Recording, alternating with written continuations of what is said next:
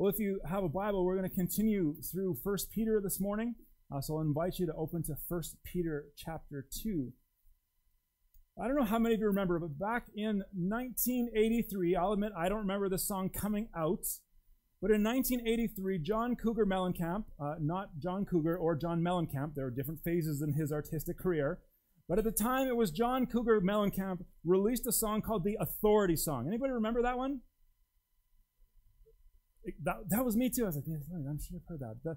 The opening line to the chorus was, I fight authority, but authority always wins.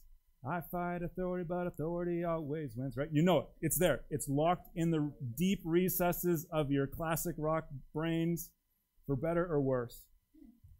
Now, even though it sounds like kind of your typical early 80s kind of rebel rock song, if we consider that line, he's actually making a really deeply theological statement, whether he knows it or not.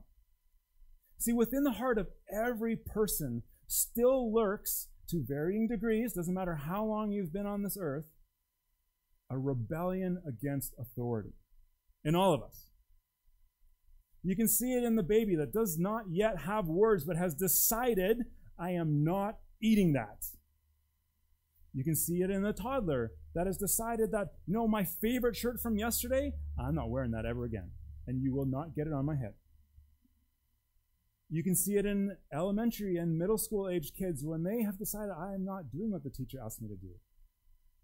You can see it when teenagers confuse growing independence with outright rebellion. You can see it in a marriage when a husband and wife break God's rules and yet expect to have a good marriage. You can see it when a worker chafes against his boss and just hates to be told what to do. You can see it when we break traffic laws. We cringe at the parking regulations. When we go through the gate down the highway and it says 90 and we're like, 90. When we drive downtown, it's like, what do you mean paid parking? I live here, darn it. I suspect that I fight authority should be a humble confession of every single one of us in some way, shape, or form. Because we resist it. We push up against it. And what's more, we actually want that authority for ourselves. But there's a second part of that line, and I promise I'm not going to preach John Cougar Mellencamp this morning. He says, I fight authority, but what? Authority always wins. Now, I think you can make a case that the story of the Bible is an authority story. Think about how the Bible starts. What are the first 4 words of the Bible? Help me if you know it. In the beginning, God. Who is the authority? God. If we believe the Bible, and God created everything, the things we can see, the things we can't see, the past, the present, the future, all those things, if he is the designer, the maker, the creator, however he chose to do that, we're not going to get into that discussion this morning. However God chose to create, if he made it, it's his job to tell us how it works, right? He's the one in authority over it. Right? If I go home and I make a craft and I tell my kids this is a dinosaur, and they're like, it's not a dinosaur, Dad, it's a car. Vroom, vroom. It's like, no, you're wrong. I made it this way, right? The Creator has authority to define how a thing works. But we barely get a page into the biblical story, and what happens? Rebellion. God, I know you said it's supposed to happen this way. This looks good and pleasurable, so I'm going to do it. I don't care what you say. And the whole week, we go page after page, chapter after chapter, book after book, and what do we see? Rebellion, rebellion, rebellion, rebellion. God says, I created you for this. I've done this for you, so live this way. This is the way you're meant to live. And he's, I know you got us out of slavery in Egypt. I know, boy, that food in Egypt was really delicious. Maybe we should go back. I know you created us and you've shown your power in so many ways, but I don't know, these people over here, they've got some ideas. I think I'm going to lean into those for a while. The whole Bible story is a story of rebellion, and yet, how does it finish? The story marches on and on and on until there's a moment where we read that every knee will bow and every tongue confess that Jesus is Lord. Good authority will win. Now, Peter has just taken some time in the verses preceding where we're going to be this morning to tell us what our Christian life should look like. We talked about it last week, and there were three things. Do you remember what those three things were? We'll get them on the screens here. At first, he said, we're going to live like aliens, strangers, exiles, pilgrims, sojourners. Pick a word, put it in there. Live like an alien, fight like a soldier, and behave like an ambassador or a representative.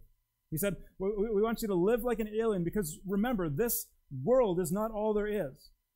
And so if we believe in eternity, then we need to live as though eternity will come, which is different. If we believe that this life is all there is, then absolutely grab all you can out of it. But we live life right now as if we're preparing for eternity. And so instead of clamoring and fighting to get our hands on everything we have, every experience, every pleasure, every whatever it might be, we live life planted in this world, but keeping our eyes on the next.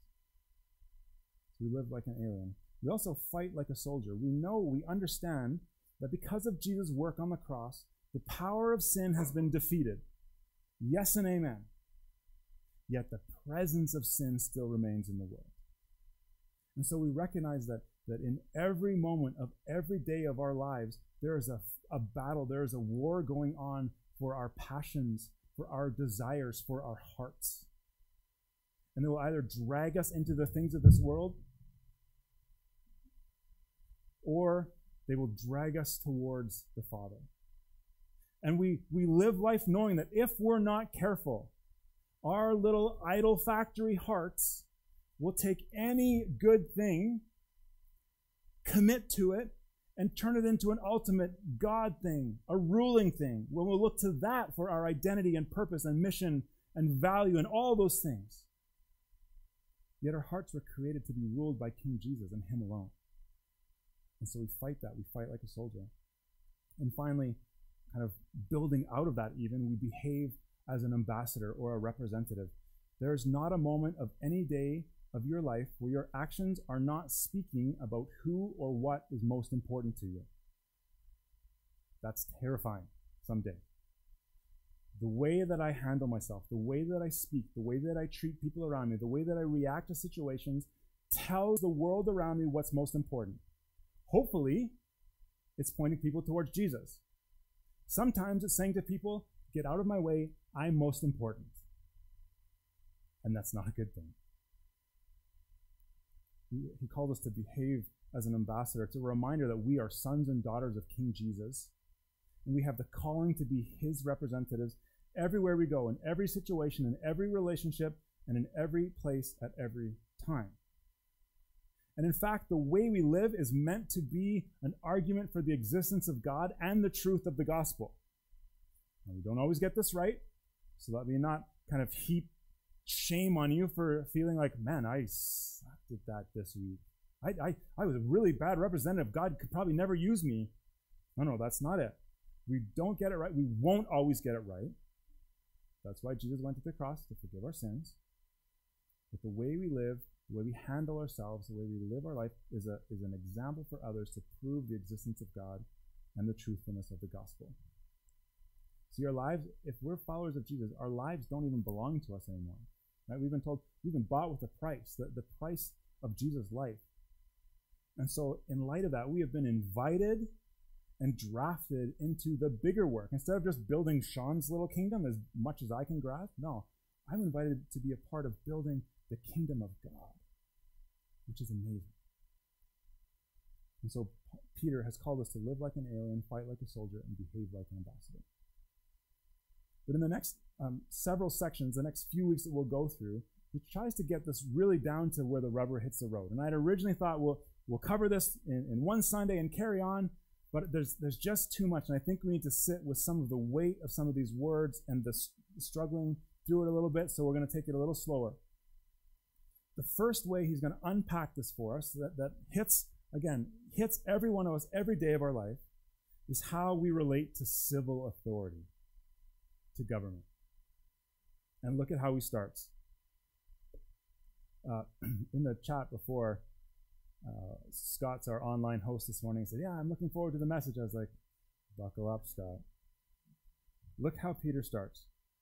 Submit to, or be subject to, every human authority because of the Lord's sake. Yeah. He says that we are to willingly come under human authority, and that human authority has actually been placed there by God in our lives. Now, often when we hear the word submit, we cringe for any number of reasons. Sometimes when we think of the word submit, maybe we think of an MMA fight, right? There's kind of three ways, I guess, maybe for a fight to end. One guy gets knocked out, time's up, and they judge. Or you can win by what? Submission.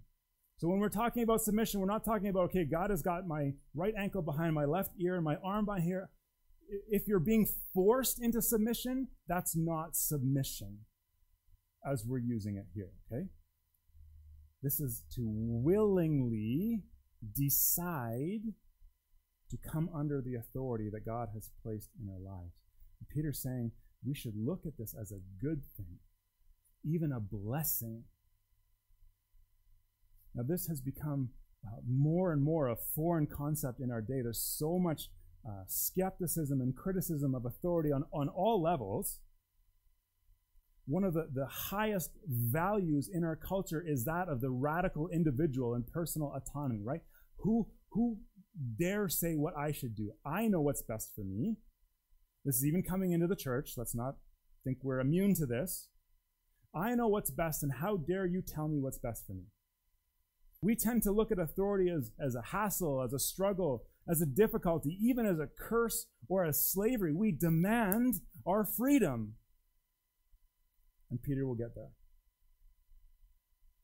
But listen, as long as sin is still present in this world, which it is, and as long as sin is still present in me, which it is, I need restraint. I need guardrails. I need a set of rules and regulations to protect me from me. And I need laws, and I need an authority to guide and direct me, and I need those laws enforced. See, if I believe that I'm a sinner, which I do, then I'm also acknowledging that there is some standard where something becomes sin, and someone has then set that standard, and if they've defined a standard, then I need to submit to them. It calls us, Peter says, submit to every human authority. And why? I mean, it's not easy, the first part, but why are we submitting? Because of the Lord, for the Lord's sake. Here's how Peter sees this. To submit to a human authority is also to submit to God's authority. For Peter, it's impossible to say, I love God's authority, but I reject and hate human authority. That's not a thing in Peter's mind. It's impossible. It'd be impossible to say, yes, I'm a follower of Jesus. I love his will and ways for my life, but I will not listen to my government, local, provincial, federal, whatever. That's not a thing. The Apostle Paul would agree, and he even goes farther. Way to go, Paul. Look at Romans 13. I think this one will be up behind me, right? So then, Romans 13:1, let everyone submit to the governing authorities, since there is no authority except from God. Had an interesting conversation in between. This is like a really authorities by God, but also to those who are in authority at whatever levels. Wait a minute. There's something to this here. I'm actually called by God to this position of authority. There's no authority except by God, and the authorities that exist are instituted by God. Now, I've tried to leave a few awkward pauses. There will be more, I promise. In light of all that we've come through in the last 2.5 years, since March 2020, and in light of even seeing this morning a friend of mine get turned around at the border, trying to head south. How did those verses make you feel? Peter's going to continue. Paul does as well. Look what he says in Romans 13, verse 2. He carries on. The one who resists the authority is opposing God's command. Hang on, Paul. That's uncomfortable. And those who oppose it will bring judgment on themselves. Now I can hear, believe it or not, I can hear the wheels turning. I can hear the hairs on your neck standing up, and the resistance, and the fingers rattling on the chairs, just getting ready to say, yeah, but Sean, what about? Skip down to verse 18. We're back in 1 Peter. We're going to look deeper at this verse next week, but it applies here, and we'll continue tomorrow. Or next Sunday, excuse me. Servants, be subject to your masters with all respect, not only the good and gentle, but also the unjust. Now hear this. God can and will use flawed, imperfect, and sometimes unjust human authority. And it's not my right to say this system is defective. I reject it and refuse to follow. The reality is that on this side of eternity, human authority will never be perfectly just. Doesn't matter what system. You can't say, well, the system in Canmore sucks, I'm going to another country. Doesn't matter what party is in power. It's all flawed because we're all flawed. Now, I do need to make one qualification. You've probably seen it coming. This is why the hair is standing up on the back of your neck. Clearly, if in obeying human authority, I'm ultimately submitting to God's authority, that's what Peter and Paul have said. If there's a time where that human authority is asking me to do something in direct rebellion to what God has called me to do, then I don't submit to that human authority. Okay? And you're all like, great, back in the game, right where I expect it to be. But I think the examples and instances where that happens, where we've actually, human authority is causing us to go against God's authority, I think they happen a lot less than we think, and definitely a lot less than we want. Here's two biblical examples. You can go back into the Old Testament, find the book of Daniel.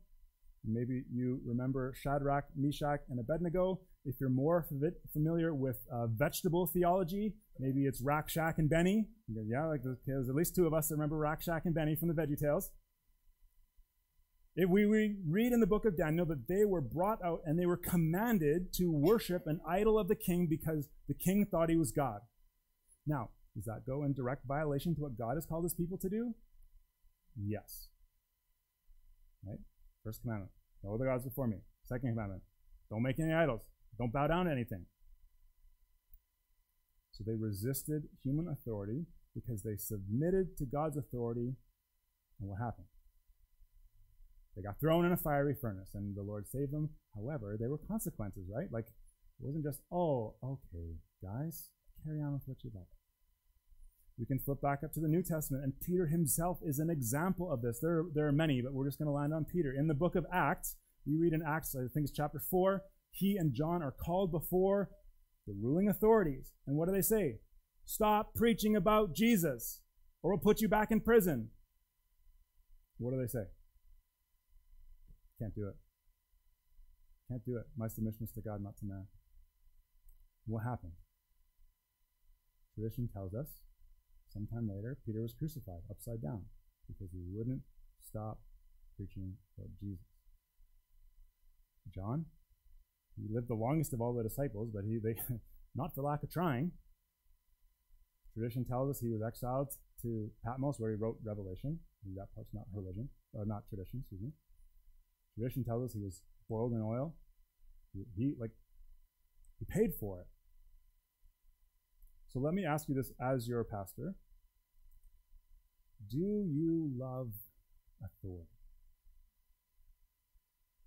Are you glad for the rules that govern your town, your job, our province, our country? It's not all Peter had to say about this. He starts in verse 13, submit to every human authority because of the Lord, whether to the emperor as supreme authority or to the governors sent by those to punish those who do what's evil and to praise what is good. He's talking about the range of authorities here. He's like, okay, I can see the wheels turning even though I'm writing you this letter. You're going to find a way to get around this because that's what people do. We take a rule, okay, let me find a loophole, so it's okay. He says, submit to the emperor. Now, remember, we're a little ways into Peter. Do you remember when about Peter was writing this? When we said, anyone remember? Somewhere around the mid-1st century. Okay? So who might he have been talking about as the emperor at this time? Or where was the emperor maybe located? You're not totally sure who it was at this time.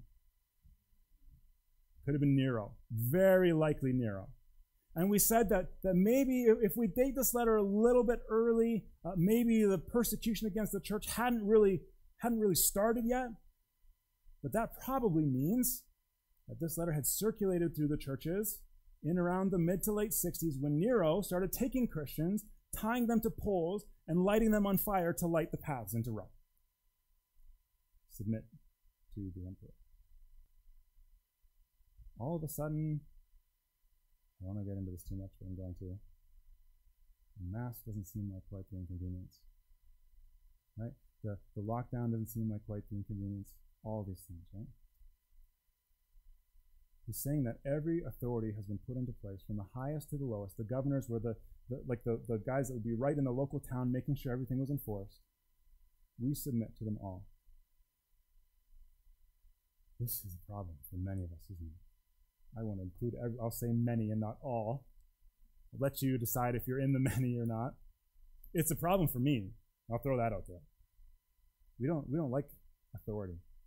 Paul Tripp, who's a pastor, author, and counselor in the States in Philadelphia, he says this, kind of tells this story, this analogy. He says, a good portion of my ministry in hours and hours and hours of counseling people, I spent a good portion of my ministry in all these hours counseling people who had made a mess of their lives. That's the counseling part, right? He says, and it hit me again and again that the base of the mess, now a superstructure of layers of difficulty that seem almost impossible to unpack, the base is a rebellion to authority. The start and the foundation of the mess of people's lives is thinking, I know better. It's wanting to write my own rules, wanting to be a little self-sovereign, looking at what God has called me to as being restrictive and obstructive, rather than seeing the most supreme authority to the lowest, most present authority as being a blessing of God who knows us, the God who knows us, and knows how much we need our thoughts, desires, and actions to be restrained. He says, we need authority in our lives. He says, submit to authorities, Peter does, from the emperor to the governors who are sent to punish those who do evil and praise those who do good. This is the classical definition of a functional government. To be an authority, to reward those who follow the rules and who are in line, and to keep order, right? Order is a godly characteristic. But also to enforce the consequences of evil. And as long as there is sin in our hearts, we need this. For many, probably for all of us in some way, shape, or form, the most local example of this is right in our homes and houses. It's parenting our kids or having a relationship with grandkids or even nieces and nephews to some degree. We set boundaries and guardrails for our kids to protect them, because there are some ways I know better than my 10-year-old and my 8-year-old.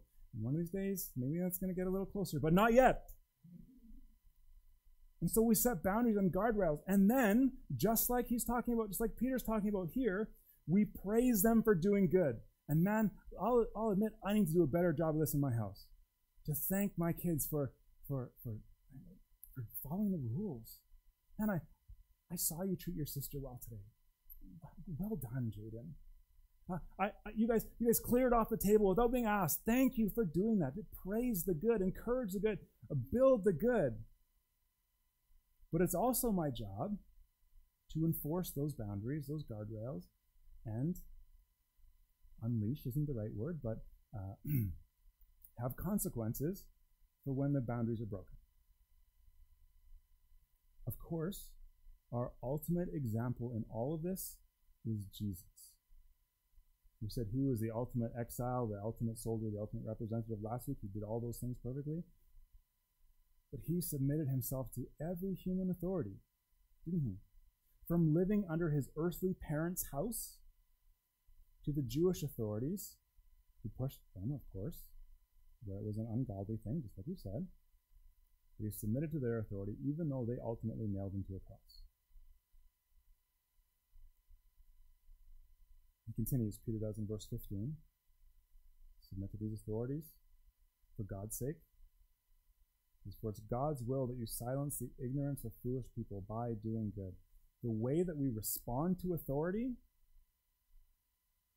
I think the church is getting worse at this over the last couple of years, myself included. The way that we respond to authority is a gospel issue. And it's gospel work. Because we are God's ambassadors, because we are positioned as his representatives, and the way we live this out is the way that the world watches us. Right? Now, when Peter points to the ignorance of foolish people, what's he talking about? That's not a very kind phrase. You wouldn't want to walk into a shop and say, "Let me tell you about your ignorance, foolish people." So I hope that from this morning on, if not already, many of you are probably already here. From this morning on, when you hear, especially in the New Testament, it talking about foolish people, I want your minds to go back to the Psalms and Proverbs, because so much of the Psalms and a ton of the Proverbs talks about this dichotomy between wise living and foolish living, right? Right. So when we think about foolish people, flip back to the Psalms and go especially to Psalm 14. How does it open? The fool or the foolish person has said in their heart, what? There is no God. Scripture would tell us, and Peter is kind of pointing to that to us this morning here, that this is the ultimate foolishness, declaring that there is no greater authority in my life than me, that there's no need for me to submit to anyone else or anything else. God doesn't exist, so I'll do what I want. I have the right to do what I want. Whatever my heart desires, whatever passion I want to give myself to, I will give myself to fully. And how dare you suggest I do anything different? That, according to the Bible, is ultimate foolishness.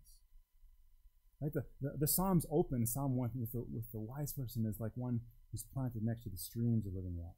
Their roots go down deep into what God has for them, and they will never perish. Drought, all the things can happen, but this wise person will be fine. And the last thing Peter says here is, live as people who are free. Hang on, Peter. Live as people who are free, not using your freedom as a cover-up for evil, but living as servants of God. Now, maybe Peter's just an ordinary fisherman, and he's forgotten that he said submit, and then 2 verses later he says live like you're free. I don't think so. What he's saying is that this life of submission is actually a life of freedom. If we're followers of Jesus, and since we have become servants of God, servants of Jesus, we have been given freedom in Christ. Freedom from the weight of the Old Testament law. Freedom from slavery to sin. Sin's been defeated on the cross. Freedom from slavery to the world. But freedom is not freedom from all authority, because that wouldn't be freedom at all. When our first parents, again, the story of the Bible is a story of authority.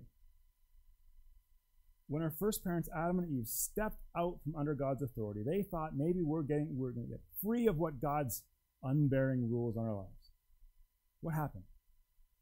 They didn't find freedom. They lost all the freedoms they had in the gospel. They lost unlimited access to God.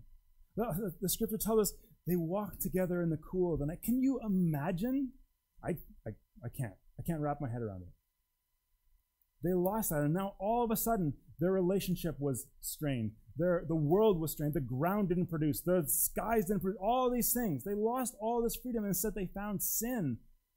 And sin and death entered the picture. One of their sons killed another out of jealousy. A few chapters later, we read that things had gotten so bad, because humans were free, that God sent a flood to wipe out humanity and have a fresh start with Noah. One writer says, human autonomy, believing I can set the rules for myself. This is, again, our culture today is most prized virtue and value. Individual autonomy. He says, human autonomy never results in freedom. It's a delusion. So Peter says, real freedom is found in being a servant of God. When you say, not my will, but yours be done, that's when you start to live exactly as you were meant to live. That's how life works. When things are meant to be used a certain way, when you try to use them another way, it just doesn't work. The snow's here now, so my analogy fails, but I can't strap on my cross-country skis in the summer and go down the road, right? They don't work that way. They weren't meant to work like that. I can't take a train and drive it down the highway. It doesn't work like that. A boat's got to be in water. All these things, right? Things are created to function in a certain way. And if we try to live outside of that, it doesn't work. In the same way, we were actually wired to live under the authority of God, created by Him for that, to live within the guardrails, because our Creator knows how the creation's supposed to work, and He tells us even. We don't have to look hard to find it. It doesn't work otherwise. Now, Peter wraps our section up this morning with a pretty clear, simple summary. Again, this is the interesting part of the Bible. Our authors are different, right? Paul is like PhD Paul, not medical doctor Paul, Dr. Paul. He's well educated, and so he can just kind of unleash these treaties and arguments and all the things. Peter's just a blue-collar, ordinary fisherman, and the Spirit working through him has written some of these amazing things, but I like to picture Peter as just a simple guy. Again, I identify with the simple guy. He kind of says, listen, guys, these are hard verses. He wouldn't have had verses. This is a hard section, so let me just sum it up for you simply. Honor everyone. Doesn't matter who they are. Doesn't matter race, gender, class, social status, any of the things that you're trying to organize yourself within, throw it out. Honor everyone, because every single human being has been created in the image of God, and that's why they have value and worth. And as we lean into that, that's where we'll find our meaning and purpose and identity as being created in the image of God. So, church, honor everyone. He ramps it up just a little bit. Love the brothers and sisters. Who's he talking about there? The church. Brothers and sisters in Christ, right? Honor everyone, yes. And don't, you can't honor someone and treat them poorly. But he ramps it up. He's writing to the churches and says, you guys, love one another. Go beyond. Care for one another. Again, all the everyones are included in the church, right? They would have had different genders and classes and races and all the things. Love the brothers and sisters. He ramps it up again. Here's the top of the pile. Fear God. Live your life in such a way that every single day you're living in awe of God's presence and His power and His authority in your life. Honor everyone. Of course, love the brothers and sisters even more. First thing first, fear God. And then because He knows the human heart, I think, He's got to come back. I know you guys are going to have a loophole for this. Also honor the emperor. Just in case you missed it, be thankful for the government. So what do we do with this? Where do we go from here? How do we deal with authority? Well, I think first we start with confessing and admitting that we don't always like authority. There are places in your life and my life where you want your own way and where you want to be the authority. How dare you put me within these protective walls? Sometimes you don't want any law, let alone God's law. Right? And sometimes you don't love how God's authority is exercised in human authority. We're all there. So we need to say once again, maybe for the first time, maybe for the 100th time, God, I need your help. I am not yet where I want to be, and I need you to work in my heart. And then we look to Jesus as our perfect example and as our substitute. He's the only one where hope can be found. He's the only one that perfectly submitted to God's authority. And in submitting to God's authority, he also submitted himself to human authority, even when that authority was bad and unjust. And he was willing to be wrongly condemned. He was willing to be tortured. He was willing to endure the worst of human authority so that because of his submission, our hearts could be transformed. Our lives could be changed. Now, one day we can stand in his presence, no longer wanting our way, but saying, Jesus, I want your way, and living with him for all eternity. And that journey towards submission, I suspect it will be lifelong until we're face to face with Jesus. But it can start right here. It can restart right here this morning too. We turn to Jesus, our perfect example, our perfect substitute, and say, Jesus, I need your forgiveness. I need your grace in my life, and I need your grace to flow through me to others. I need my heart transformed. Jesus, there's times when I get this right, but there are times when I get it wrong, and so I claim your forgiveness. When I get it wrong, and I claim your authority for myself. Once again, deliver me from me by your grace. Let me pray for us. Jesus, thank you for this morning. Thank you for these words. Thank you for your example. Holy Spirit, thank you for giving these words to Peter to write to the church then and to write to us now. And I pray that you would continue to work in our hearts as we wrestle some of these things to the ground. Maybe we'll never get there. Help us to understand even just a little bit more this morning what it looks like to submit to our human authority because we're actually submitting to your authority. God, I do thank you for the authority that you have in my life. Forgive me for when I've gone my own way and I've rejected it. Pray that you would draw my heart and our hearts back to you so that we might find hope and life, meaning and purpose and value, all the things you promise us as we follow you. In Jesus' good name we pray. Amen.